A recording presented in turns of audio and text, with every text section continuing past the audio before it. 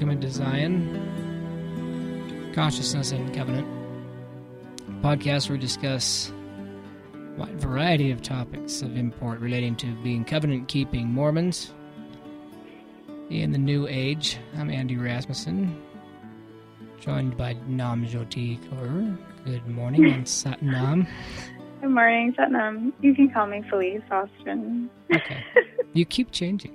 I'd rather call you Felice. I know. Well, I had this insight on it. Can I tell you about it? Yes, please.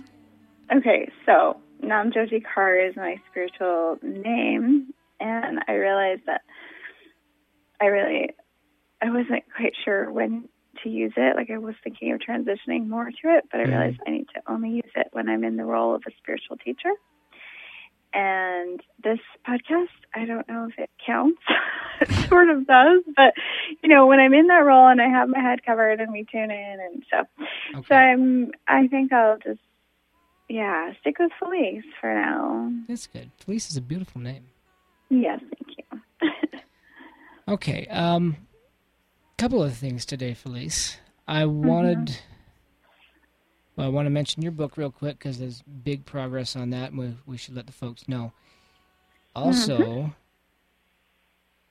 I have a number of volumes, collections of Hugh Nibley. One of them is called Temple and Cosmos.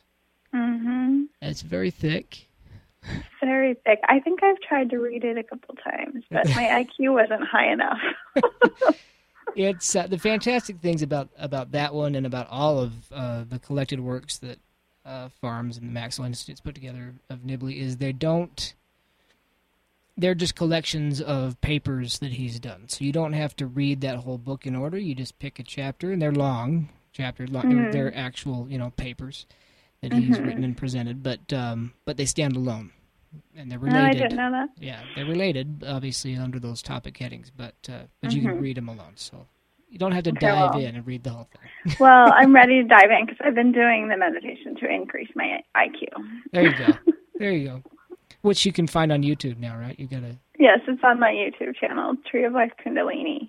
In fact, I use that very recording every day when I do it because you've got the timing. Got it timed out, right? Yeah.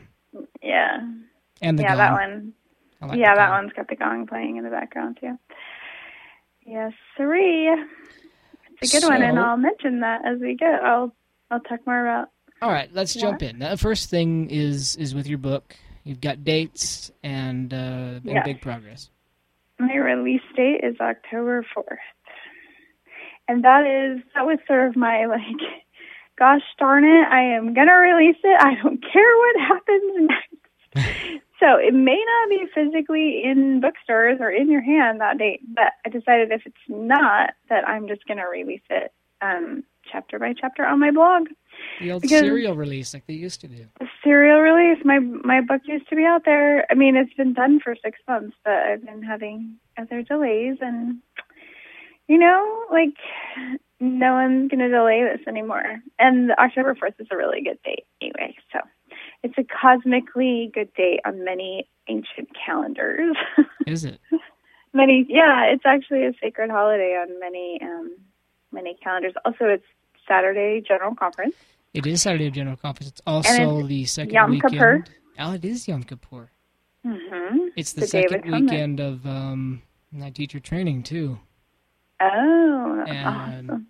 So I'm going to miss all of General Conference except priesthood session. Good thing it's recorded. Right. Good thing General Conference is the flex weekend.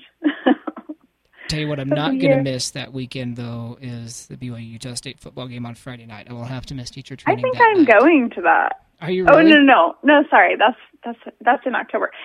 One of my students, I'm going to be in Utah, actually, in September. You are. That's true. And in Park the weekend you're there is... I'm going to that game. One of my students' son. You're there on the 11th, right? So that's Houston. Yeah. Oh, okay. One of my students' son is on the team, and she said she tried to get tickets. But I don't care either way if she does or not. But I just thought that would be interesting. That's not something I've done in a long time. Now, did you go to games when you were football. there?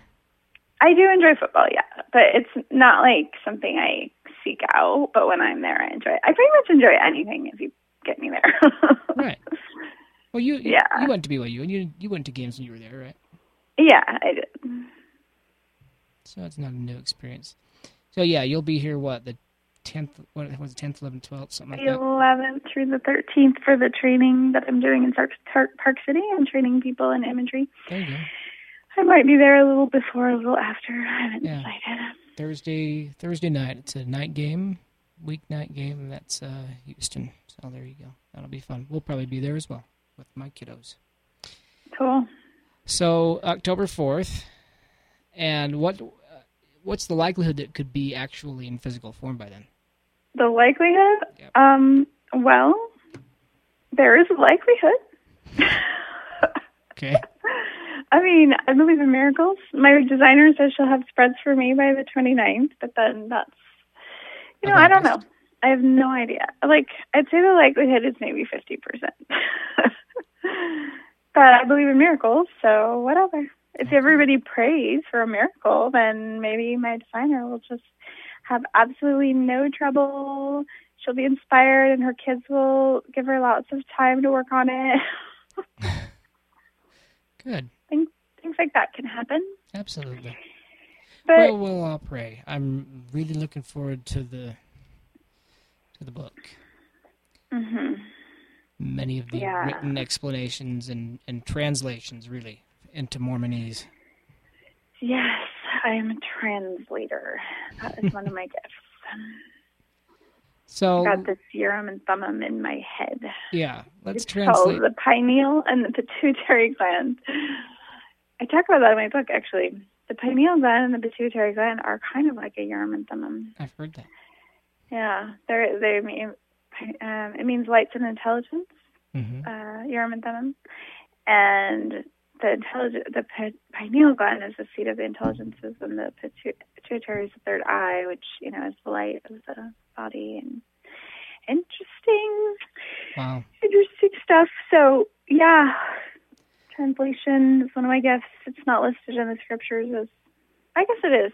Sure it is. Speaking in tongues, sort of. Mm-hmm. But it's not really tongues. I'm just able to. Well, there are a number of different forms. I guess that's what being a teacher is being able to explain concepts in simple ways. But all right, what are we talking about today, Andy? A couple of things. I mentioned Niblian Temple and Cosmos because you've written a few blog posts lately on astrology. And the cosmos. Well, Cosmos yes, astrology kind of turns people off. Yes, it does. But I wanted to throw it out there just to do that, actually. Just to be controversial. But it's not the soothsayers astrology, the kind you're going to get late night from the whatever medium that is. It's a little bit different. And so talk about what you've been learning and just a basic overview of the constellations and the stars and whether or not they really have anything at all to do with us or if we should pay any attention to them at all except as a pastime or entertainment, curiosity. Okay, well, my gosh, where do I start? Back in April, there was a lot of celestial movement, shall we say, going on.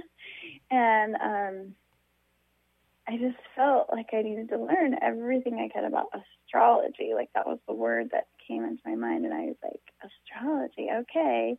Not astronomy? Nope, astrology. So I started a little preliminary studying, and I came across some great articles by John P. Pratt, and I actually had read an article from him. He had an article in the Ensign in the 80s, a two-part, like back when they used to publish really long articles in the Ensign. Yeah. And now they're like super short attention spans. But anyways, his article is two parts, but it was about, he's an astronomer, and he's just, anyways, you'll have to go read it. It's about dating the first Easter and then how the restoration of the priesthood fell on like the exact same date. Like astronomically, it was similar because of where the moon was and blah blah blah. And then on all these calendars, basically it was the only date most similar to the first Easter and the restoration of the gospel both happened on like April 3rd and a certain number of years apart. But it was like they were the two most astronomically similar dates in the last like 2,000 years. And so I was like, oh, there's something to this, you know. And then I found his website, and he has some great articles like on how the zodiac testifies of Christ and the constellations testify of Christ. And he's really done a lot of research. He's a really legit guy. And now he does, obviously he's a member of the church. He does work on dozens of ancient calendars, and he correlates them.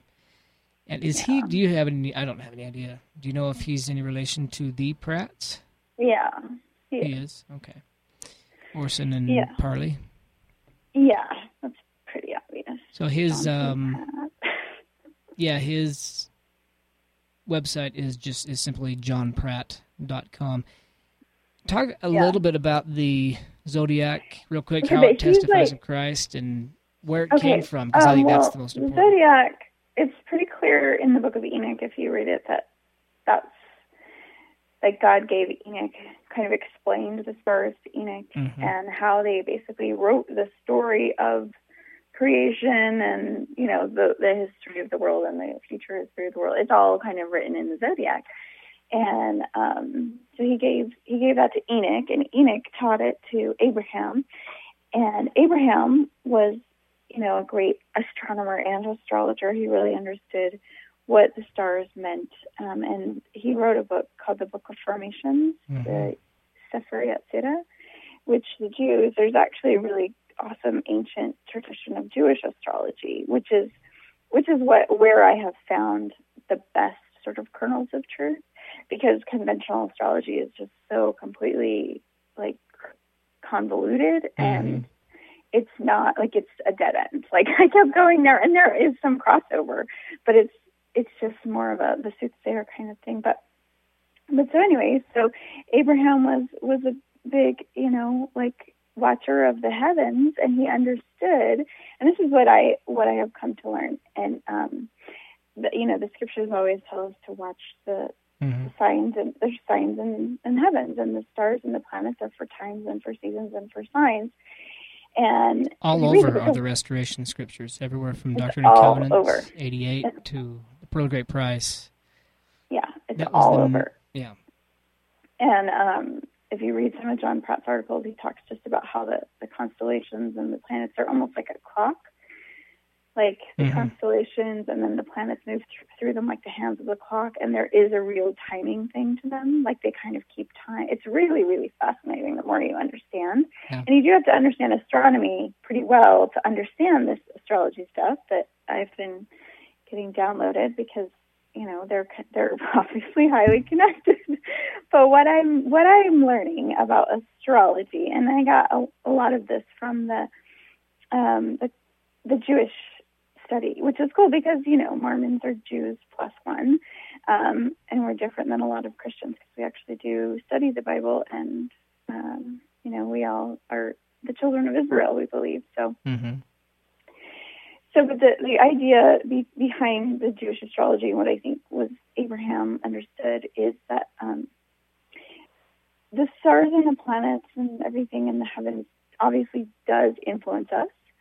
But it's not that, okay, I was born under the sign of Scorpio, so my life is ruined. You know, it's not like that. It's like, they believe that, well, some of the Kabbalists believe in past lives, but I believe that it's before we came here, however you want to put that, we made choices and we made certain sacred contracts, and that determined, like the learnings that we needed to learn and the things we needed to do, that determined what sign we would be born under, because God knew.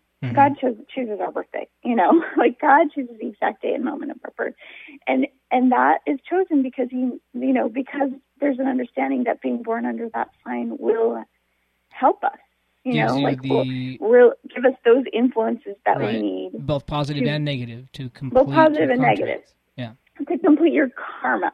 So when we talk about karma, the Jews call it a tikkun, which means correction. We all come here to achieve a certain correction and to a certain destiny. But obviously we're not we're not perfect. Even before we came here, we had certain things that some of us were better at than others, like maybe you were really good at, like, I don't know, you had a lot of faith, but you needed to work on charity. You'll be born under the sign that's going to give you that correction if you do your spiritual work. So the whole thing is that, like, right. If you read, the zodiac sign for Aries or for, Cancer or whatever yours is, there's going to be strengths and there's going to be challenges sort of listed. And the challenges are all things that are part of if you do your spiritual work, there's sort of like a magical pill to, counteract all of the negatives, but you have to do a lot of spiritual work to achieve that correction. And then it's like, there are certain things that are written in the stars. Like, I was pretty shocked when I looked at my natal chart and found out that my natal chart actually predicted mother loss. Really? As well as a lot of other things. Yeah, that did happen in my life.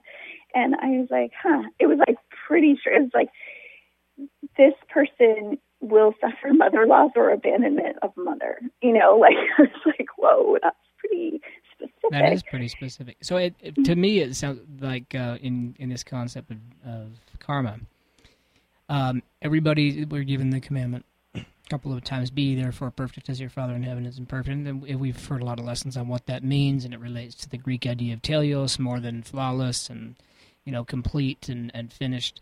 Mm-hmm.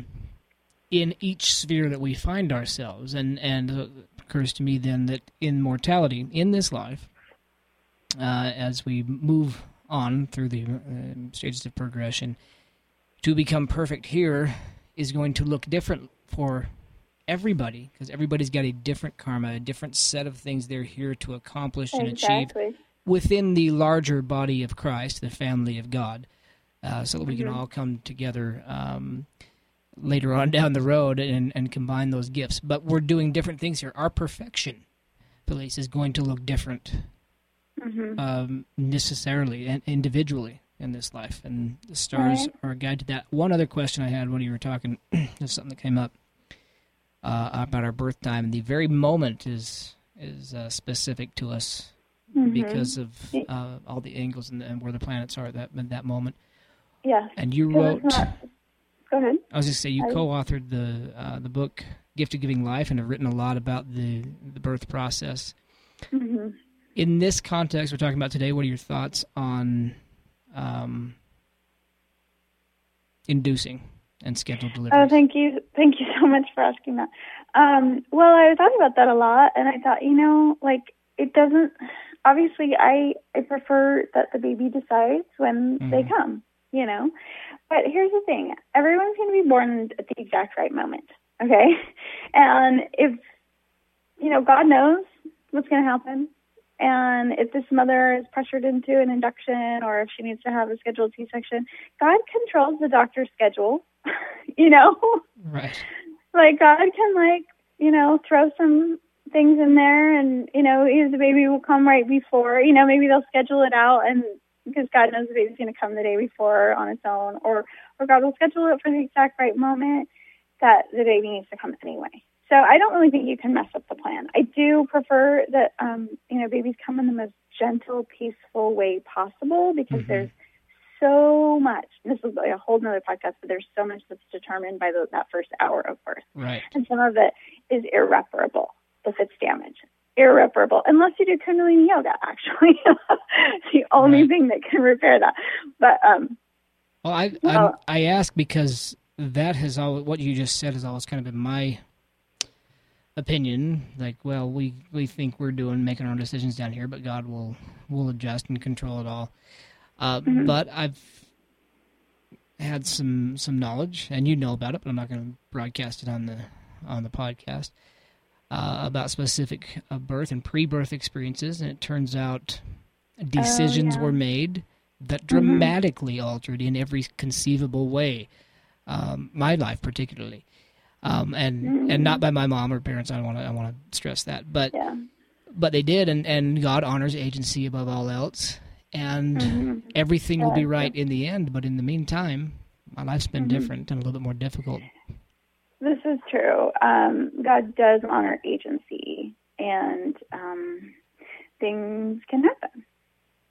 Like a mother mother could decide to abort her child, or but I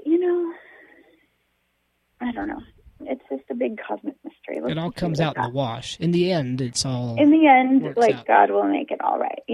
That child will come. If it's aborted, a lot of those aborted children get the opportunity to come back with a different mother and maybe a different mission, and so they'll be born at a different time. And as I go into my blog post, you can get a neonatal chart, but we'll talk about that in a minute. Okay. So I wanted to talk about Temple and Cosmos, if I can find it. While you're looking at I wanted a word on Abraham. This part of his life has always fascinated me. Of course, a lot of the apocryphal literature, you only just get a piece of it in the Pro Great Price, just real briefly. But this was revealed originally to Enoch, as you mentioned, and taught it to Abraham. But this was one of Abraham's defining characteristics. You recall when he went to Egypt, this is what he was teaching, that Pharaoh sat him on his throne once they got it all figured out with Sarah. And, they were there for 3 years, but eventually Pharaoh sat him on the throne of Egypt and said, teach us. And this is what he was teaching them. And the Egyptians had all kinds of knowledge. And it came originally from Noah, whose, of course, grandfather was Enoch, and then from Abraham. And this is why the part of the Egyptian, the power that permeated the Egyptian culture, why it lasted for so long, came from the teachings of Abraham on this subject. Yeah. And one other interesting note for me, I've thought recently, he had all this incredible knowledge of how the universe works, how it really works according to in the majesty of God. All these experiences decades before his promise, his covenant with God was fulfilled. He was receiving this and having this relationship with God because of his obedience decades before the covenant of Isaac was fulfilled. And that to me is amazing. You don't have to wait until a particular promise has been fulfilled for you to really get a lot of knowledge and have a relationship. Oh, yeah. Well, yeah, he was prepared, obviously. He didn't just walk out in the desert one day and get a promise to be father of nations, Right. Well, he got that promise long before it happened. Now, he had other sons, but he was told they weren't the covenant son until he was 100 years old, right? Yeah. Hold on, I'll go into that. But it's interesting you mentioned the Egyptians, because with conventional astrology, people, like whenever I've read about that, they say they don't know, like they can't date it back earlier than the Egyptians, which is interesting. Right. I'm like, hello, there's this whole book that Abraham wrote called the Sefer Yetzirah. I don't know if I'm saying that right, the Sefer Yetzirah. Anyways, it's called the Book of Formations, and it's very detailed and complex about how God formed each thing and how each planet and each constellation was actually formed by the word, by like a certain letter in the name of God in Hebrew. Anyways, it's very detailed, and I have no idea. I haven't read it, but I'm just like, interesting that you couldn't find that. But anyways, okay, so Temple and Cosmos. The idea with the temple, right? The word temple and Hugh Nibley. I haven't read the book, but I've got good quotes from it. You really should read it. It's pretty good. The word comes from the Latin templum, which according to Hugh Nibley, Dr. Hugh Nibley, the word templum designates a building specifically designed for interpreting signs in the heavens. Yes. It's a sort of observatory where one gets one's bearings on the universe. In many ancient societies, there was no difference between library, temple, and observatory. They were all the same and a lot thing. of people understand the Egyptian, what are those pyramids? That if you cut the top off of them, they're like an observatory. I don't know. I don't fully understand what the Egyptians No, they are fully aligned. Man, there's some great stuff out there on that too, both secular and LDS, on specifically secular, on exactly how the temples are aligned, the pyramids are aligned with the stars. And interestingly enough, how the layout of Washington, D.C. is aligned in the same way, very consciously. We'll get into that. if we have time. But so there, if you dive in even more into the word temple, it's basically like where two lines kind of intersect and it creates four quarters, like four quarters of the earth and kind of. Well, anyways, so the temple is basically a microcosm of the cosmos and a place to it's a place to observe the cosmos, but it's also a microcosm of the cosmos. Mm-hmm. You know, when we go to the temple, we move through the creation like a miniature sort of version of that story. Well, our bodies are also temples. Yes. And it's interesting because in Kabbalistic astrology, each zodiac sign is associated with an organ in the body. And so we all have within us a little mini universe, and we can actually learn a lot about the universe by understanding our own body. I just think it's great that it always comes back to like. Now, this is something it's been an experience of mine a number of times while meditating, even before I was doing Kundalini. I was doing some Tai Chi and stuff. Mm-hmm. But a few times, the consciousness of big and small and same, expanding your consciousness to feel the entire solar system or the entire universe, and then collapsing it all the way to the universes within each cell in your body, and realizing that they are the same. And your body, as you said, is a temple, serving the same purposes as the physical temple. And it's really hard to put into words. Well, feel I like do a good job Joseph in my again, but good. And it's easier when you write it. But the idea that everything's connected and it's all the same work, the same model, reproduced on different scales and in different frames. Yeah. I was reading an amazing book actually on, it's called The Magical Child. It's about, I don't know, child rearing, I guess, or whatever. It's amazing. Every parent should read it or they should be shot. But he's talking about how the brain is actually a hologram of the world. Mm-hmm. And a hologram is something where if you break it into pieces, each piece becomes a whole on its own. Right. You know, and it reflects. And the more you break it down, the more you get like, you know, it's still the smaller you break it down, it gets a little fuzzier, but it's still a hologram of the whole world. Yeah. Which is kind of what you were just saying. In other words. I've got a real quick quote that from Joseph Smith. Mm-hmm. It illustrates my frustration. He says, "Oh, Lord God, deliver us in thy due time from the narrow little prison of language, almost as it were a total darkness of paper, pen, and ink, and a crooked, broken, scattered, and imperfect language."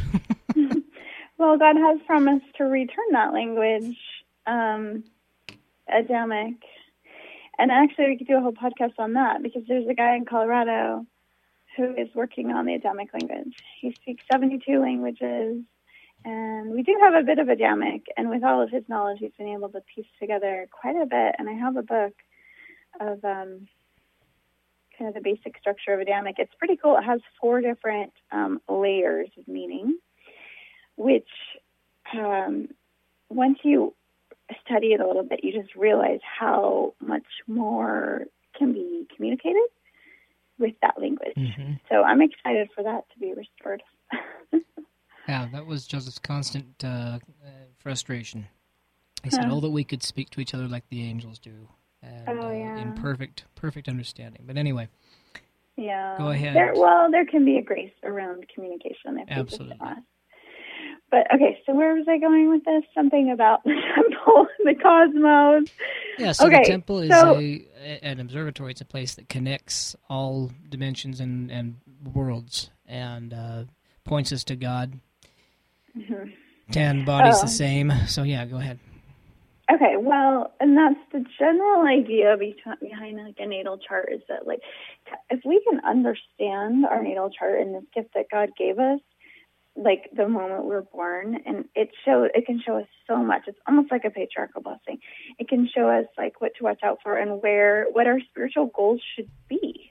You know, everyone has different ones, but if you're born under the sign of Taurus and you have a Scorpio rising and you got you know, like these are your what the natal chart will show you once you have it, once you can understand it. And I'm still learning, but like your sign is sort of like that's what you were born under, but then your rising sign is your tools that the universe has given you for dealing with your sign. And if your rising is the same as your sun sign, then the universe has given you no tools, but they've given you other things.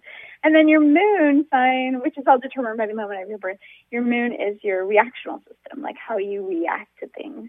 And so if you can understand this and you can understand, okay, so I was a Taurus, I'm not, but let's say you're a Taurus, like some spiritual goals for the Taurus would be, learn to get out of your comfort zone, learn to care beyond the comfort zone. Also, then if you add that to looking at the role of Christ in the zodiac, like Taurus is the Lord of Hosts role of Christ. And so it might be interesting to study that and think, okay, like, how does this fit in with my destiny? Like, let me read that quote from I think that's in part 1 of my Astro download. Let me view that. Now, real quick, when you're talking about these zodiac signs, you're not using the normal calendar that you find in astrology books. You're using what? The Hebrew calendar? The Hebrew calendar, yeah. Because if you look at it's really interesting. If you look at the, kind of randomly assigned zodiac things, some people will find that they'll read their little description and they'll be like, oh, yeah, that's spot on. And other people will be like, I am not that sign. That is not me. And that's why they kind of discredit astrology. But when you run a date conversion on your birthday with the Hebrew calendar, you can get your correct sun sign, which is determined that the Hebrew calendar is lunar solar. So it's based on the months are about 29 days based on the moon, from new moon to new moon. But because that the solar year is a little bit longer, they've finagled some things, added some extra months in here and there to keep the months in the right part of the year so they don't float around. So Aries is always going to be in the spring, but it's not necessarily always going to be in the exact same date. It'll float, backwards and forwards a little bit. With the year, right? Yeah, so that is interesting. But, okay, so talking about spiritual goals. So spiritual goals for Taurus. If you're a Taurus, you're lucky because I'm telling you what your spiritual goals are right now. But some of them are. Just be more open to unconditional love without judgment and out of your comfort zone. Push yourself to fulfill a higher desire. Tauruses are awesome, but they get sort of stuck in their comfort zone and they settle for less, when really they can go out of their comfort zone and do a lot for the world. When the Taurus's belly is full, they feel like the whole world is great, but they kind of can be in denial because they like peace. So, they need to be shown, like, this is what's really going on in the world, and here's what you can do to help. So, but, like, okay, so the Lord of Hosts role is, in the Book of Enoch, it shows the bull. The white bull represents the kingdom of God in the last days. And Moses refers to its 2 horns as pushing together the thousands of Manasseh and the tens of thousands of Ephraim. So I would think if you fell into the sign of Taurus, that you might want to consider, like, what your role is in the gathering, at this last stage. So there's a lot to do there. The last thing I wanted to mention, I think we're probably running out of time, but is how, so the stars and planets do have an influence on us. We can change some of the negatives by doing spiritual work, but we can also actually change the planets. Like how does the spiritual work change the negatives? It changes and moves the planets and the constellations. And this involves a lot of quantum physics. But the idea is, in Kundalini Yoga, we talk about, so there's the index finger is also called the Jupiter finger. The middle finger is the Saturn finger. The ring finger is the Sun finger. And the pinky finger is called the Mercury finger. And not just the yogis know this. Lots of people call it that. And I realize it's because we have those energies in our body. Right. And so, let's see, how do I explain this in simple terms? Quantum physics has proven that an object can be in more than one place at one time. It's also proven that, like, when you put pressure on the electron or on any system, it will change that system and move it. So let's say you put pressure on an electron and all these, or on, a cell, and like the electrons and the neutrons, they'll move and they'll do, they'll go out of their normal pattern. But then as soon as you take that pressure off, those particles go back exactly where they were before. And another way to put... speed of light. Hold on. Faster than the speed of light. Commenting on your idea of pressure. Oh, okay. Another way to conceive of that, certainly in this context is observation, when something is observed. No, that's not what I meant by pressure. Pressure well, meaning... that's what quantum physics means by pressure. Okay, yeah, no, observation does change a system.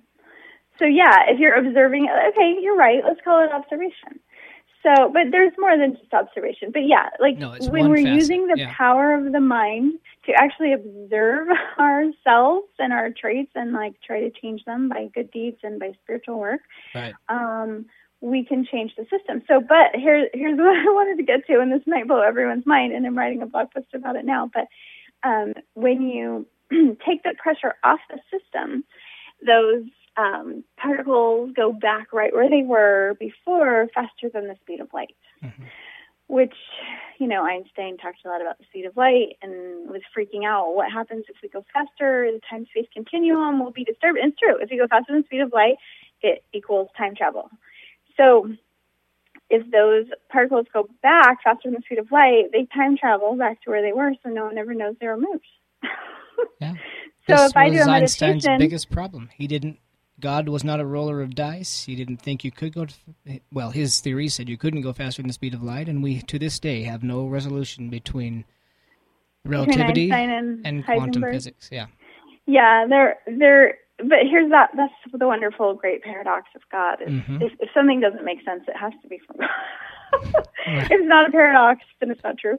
Well, okay. So Einstein was true. Einstein was right, but also quantum physics are right. Like there are the things that we observe, and they are, the universe sort of is mechanistic. The stars and the planets, they do revolve on a certain plan in time, and, that doesn't change. So how is that, how can the stars really affect us? But at the same time, we can move the planets around. I mean, that meditation to change your IQ, go look it up. You use the Jupiter finger and the Saturn finger, and you put yourself into a deep meditative state. You go up into this cosmos. These are the instructions.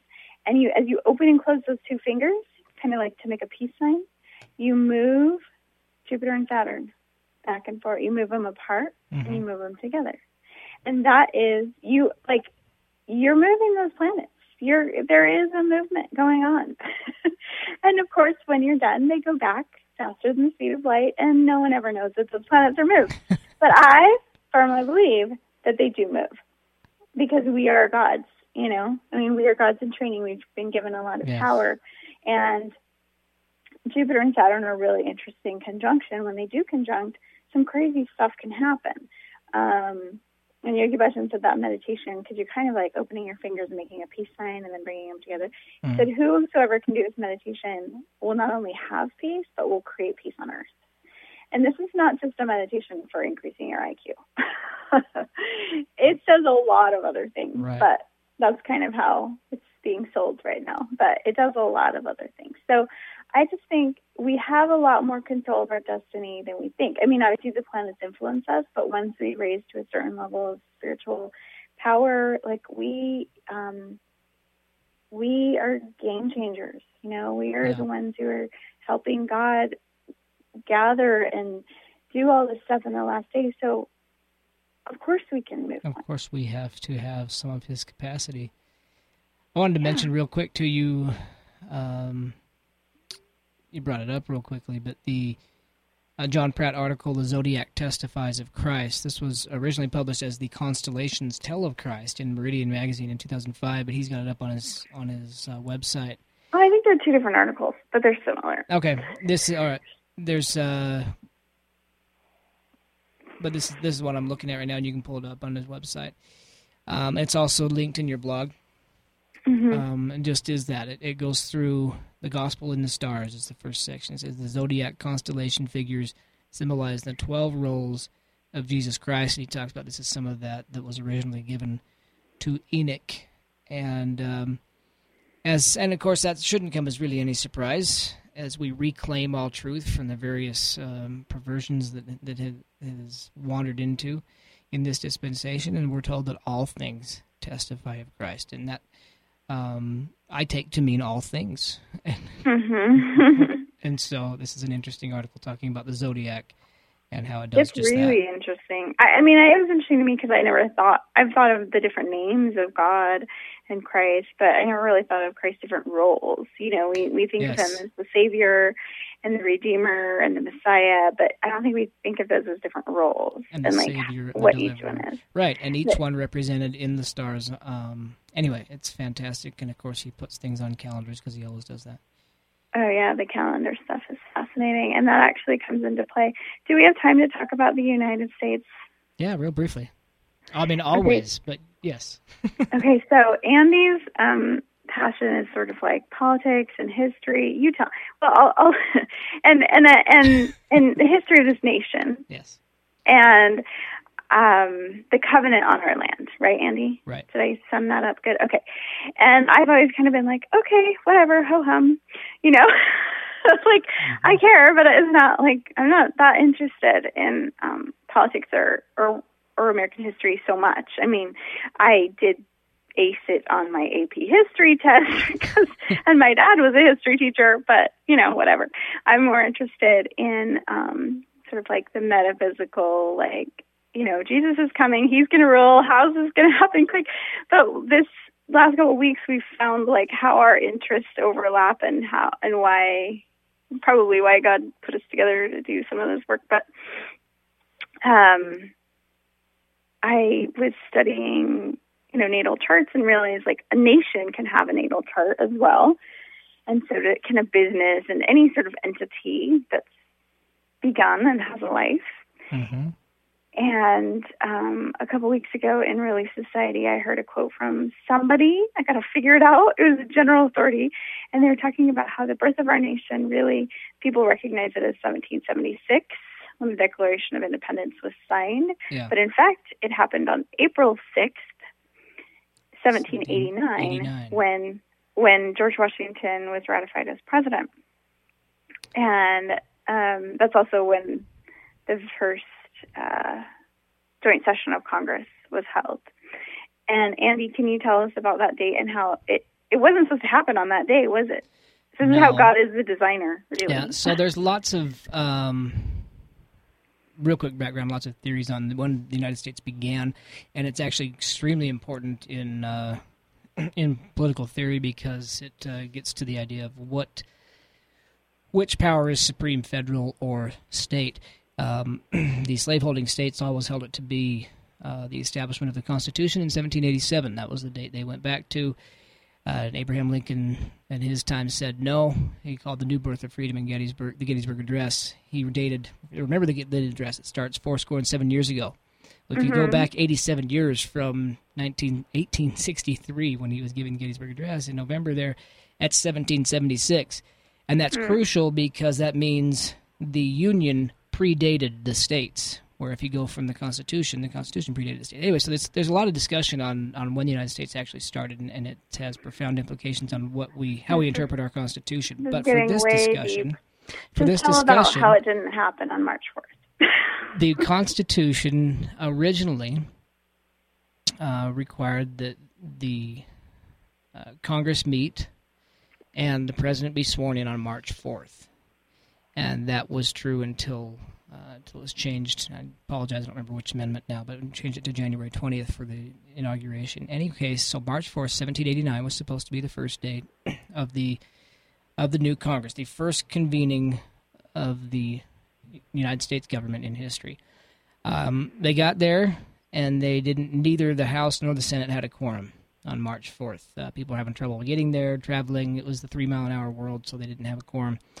The House achieved a quorum a couple of weeks later, but the Senate did not achieve a quorum until April 6th, 1789, at which point they convened, as did the House, and the House convened and came over to the Senate chamber and watched them count the electoral votes of the first presidential election and officially declare George Washington president.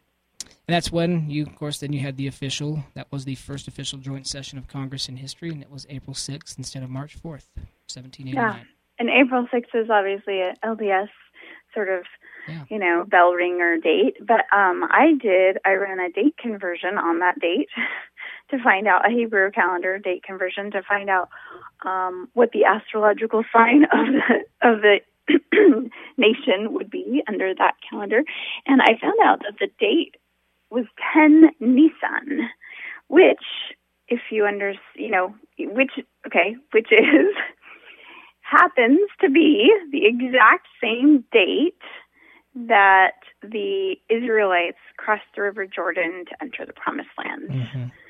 3,200 years before. Now, it's 10 Nisan for that date. We've got to remind people these dates shift. So April 6th isn't always that date, but April 6th, 1789 was. So 10 Nisan in 1422 BC was when the Israelites crossed the River Jordan into the Promised Land. And obviously this is really interesting because the United States has a covenant. And then Andy told me this. I'm not a big history buff, but he said I guess it was a couple weeks later that they swore George Washington in. Yep. He opened the Bible and read from Genesis 49. What did he read? Didn't read anything. They just opened it up, and that's where he placed his hand for the oath. But that is the chapter. He didn't read it? No. Well, not allowed, no. How do people know that he placed his hand right there? Because it's well documented. And that was one thing about Debt Generation. They documented everything. You can actually see that Bible now. I think it's in New York at Federal Hall where he took the oath. Oh, okay. So he opened it and he placed his hand right at which scripture? At Genesis 49. And there's a couple of things in that chapter, actually, but one of the things is it talks about Joseph and the vine that runs over the wall, and the establishment of Joseph as a covenant people outside the land of Israel, referencing, of course, in Latter-day Saint doctrine, the Americas.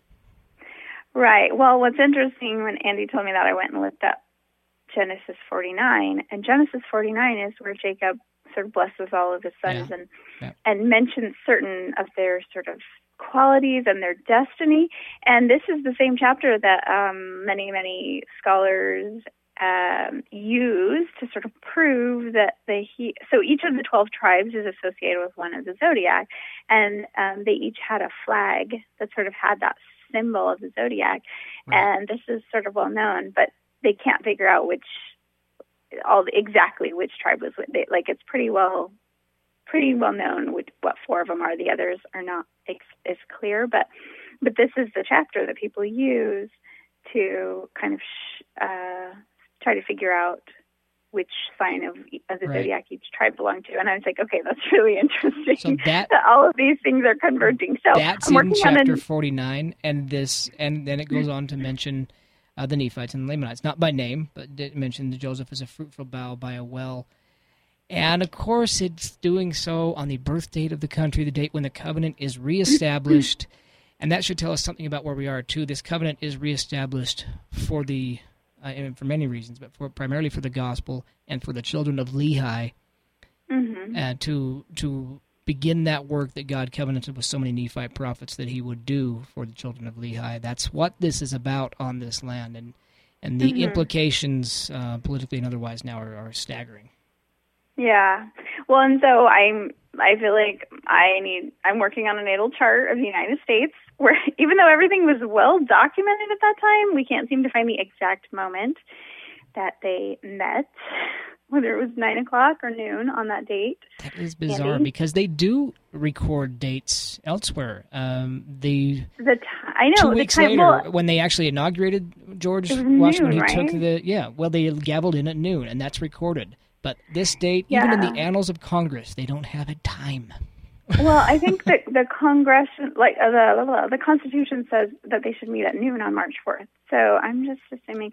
I ran the things for noon, and I feel like I ran all the times, but I think noon is the most probable, which would mean that the United States is in Aries with Leo rising, which sort of fits the U.S. But the idea behind it is that, you can watch the stars then and understand that if, this nation is a being, an entity of itself, what's coming, and what is the spiritual work this nation needs to do? And if it doesn't do it, what the consequences are going to be. Right. And we know some of that. And we know a lot of it. Prophecy, but it would just be interesting to. I think we can we can narrow down the timing better by watching the heavens and what's going on Watching the there. heavens and reading the scriptures. Isn't it amazing? And Yeah. it turns out they're the same thing. Yeah. And we do have some interesting celestial stuff coming up. We got another blood moon coming up on a Jewish holiday. Yes. This is the And second of 4. And then 2 more, yep. That will complete next September, and that's actually a big deal in Jewish history and in the history of the covenant people of the Lord overall, and so you got to think it's got some implications for us here. You know what? I just want to remind everyone that we're living in the prophecy right now. We're at the end of most of the prophecies right now. We are in the prophecy. These are prophetic times. Yes. So if you forgot, just wake up, and there's exciting stuff going on. Nearly work to do. Everything, Felice. Nearly everything, and there are some that disagree with me, and that's fine. That's nothing new, not a new experience for me. But there are nearly everything that Isaiah talked about. Ezekiel, Nephi, quoting Isaiah, even Malachi, they have happened already. And we're right at the end of things here. Right. And patterns have been repeated over and over again. And this is the covenant land. There's lots of interesting things going on, and we don't have time to get into any of it, but there you go. Go study. There you go. So if you want to know more about astrology, I'm writing a series of blog posts.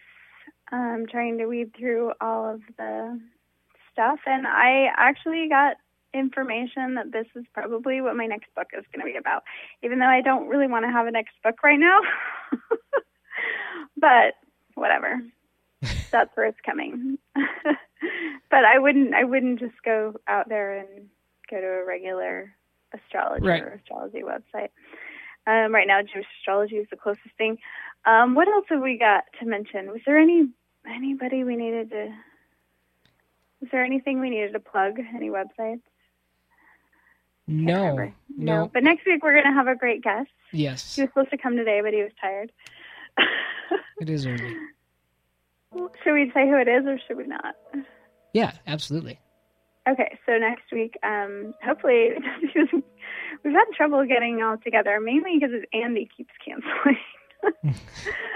But we're going to have Chet Thomas from Operation Underground Railroad. He's going to talk to us a little bit about abolishing slavery, specifically child trafficking in our day.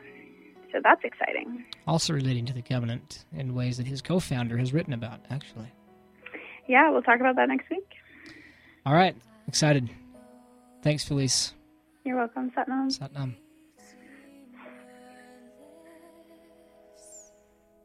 What comfort this sweet sentence gives.